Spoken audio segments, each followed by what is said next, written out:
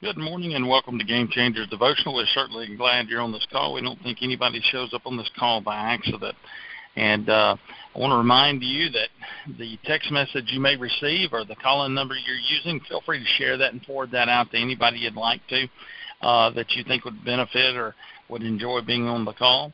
And I want to remind you also that we are on Spotify.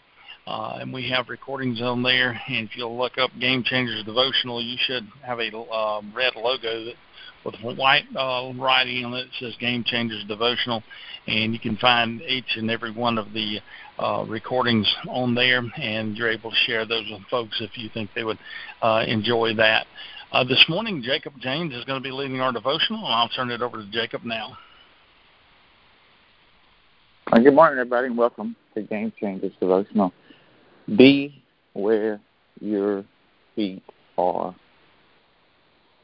And I've learned to, over the past few years, God has taught me, and I've listened and I've learned about self-talk and about the power of protecting your mind.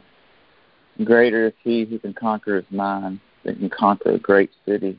That comes from Proverbs 16. And one of the things I say to myself often, every day, is, Jacob, be where your feet are. Last night I went to a father-daughter dance with an 8-year-old daughter. And sitting there with her, I just looked down at my Red Wing boots and I twinkled my toes. Today, stop. Whatever you're doing, whatever point you're at in your job, wherever you are in your day, stop, twinkle your toes, and say to yourself, be where your feet are right now, because God has a plan for your life today, in this moment. And last night, I'll never get that back with my 8-year-old. Father-daughter dance where I held her and I smiled with her and I loved with her and I danced with her. You were your feet on this little got empty. Connect with the people around you because they're God's children. They're His treasured possession and you're His treasured possession. Will you pray with me, please? Father God, we just thank you for this morning. And God, every person on this call, you have a plan for their life, and it starts now.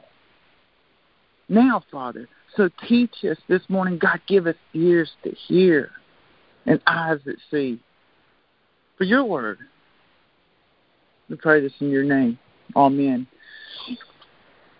Fyodor Dostoevsky was a Russian novelist, and he wrote a book, an amazing book called Crime and Punishment. It's a book teaching people how to live free in the communist nation of Russia, how to live complete, to live full, to die empty. And the Russian Tsar found out about this, and they threw him into prison. He says, I don't like what you're teaching, and I'm going to break you of it.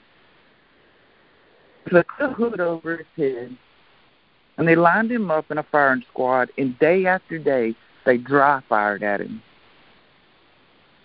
And the Russian Tsar said, this is going to break him. I know it will. It will break him from trying to teach people that they're free.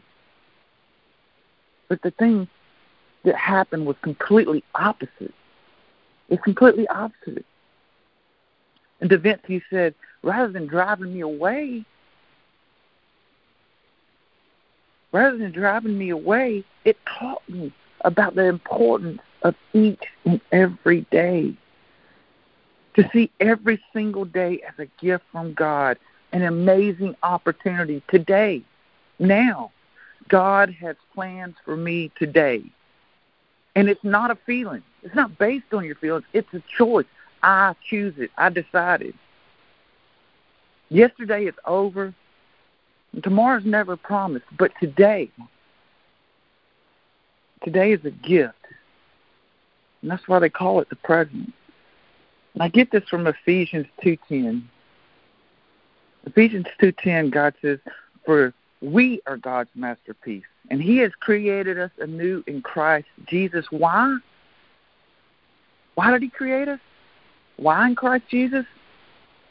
so we can do the good things He planned for us long ago. God has plans for you. And I don't know about you, but I don't want to miss out on what God has planned for me, because His plans are for our good. They're for your good. They're for my good. But you know what's even better than that? They're for His glory. And the plans God has created us from eternity past, He's already created them. Guess what? They're about to come true. He has plans for you today, this week, this year. Terry Shook is a pastor in Texas, and he and his wife wrote a New York Times best-selling book. And it was titled 1 Month to Live. It's about living a life of no regrets. And in the open pages of this book, it reads, kind of the thesis of the book, says most of us, if we knew we only had 1 month to live, we would live differently. We'd be more authentic about who we are and more deliberate about how we spend our time. But here's the question. What keeps us from living that way now? I mean, how do I know I have more than a month to live? Do I need to know that I have 30 days to live in order to write an authentic letter to someone telling them how much they mean to me? I mean, do I need a terminal illness just to tell somebody, I'm sorry, please forgive me?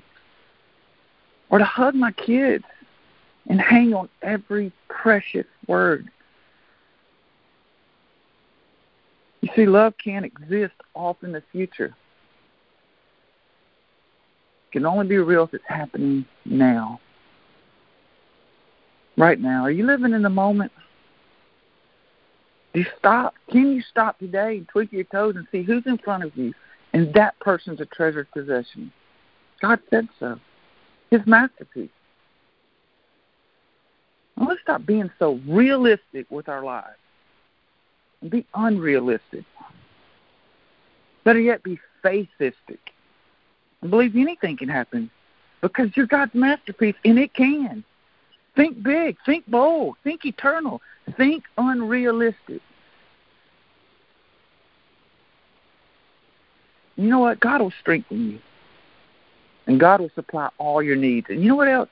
He'll even give you the desire to do what pleases Him. Father, this morning, God, we pray that there are wonderful, powerful, and holy things that we can do for you. Father, that we can live full and we can die empty. And God, we just ask that you help us to be where our feet are. God, stop in our day and twinkle our toes and realize that people in front of us are your treasured possessions. Because we can live full, we can die empty. We can love others. In your precious name. Amen.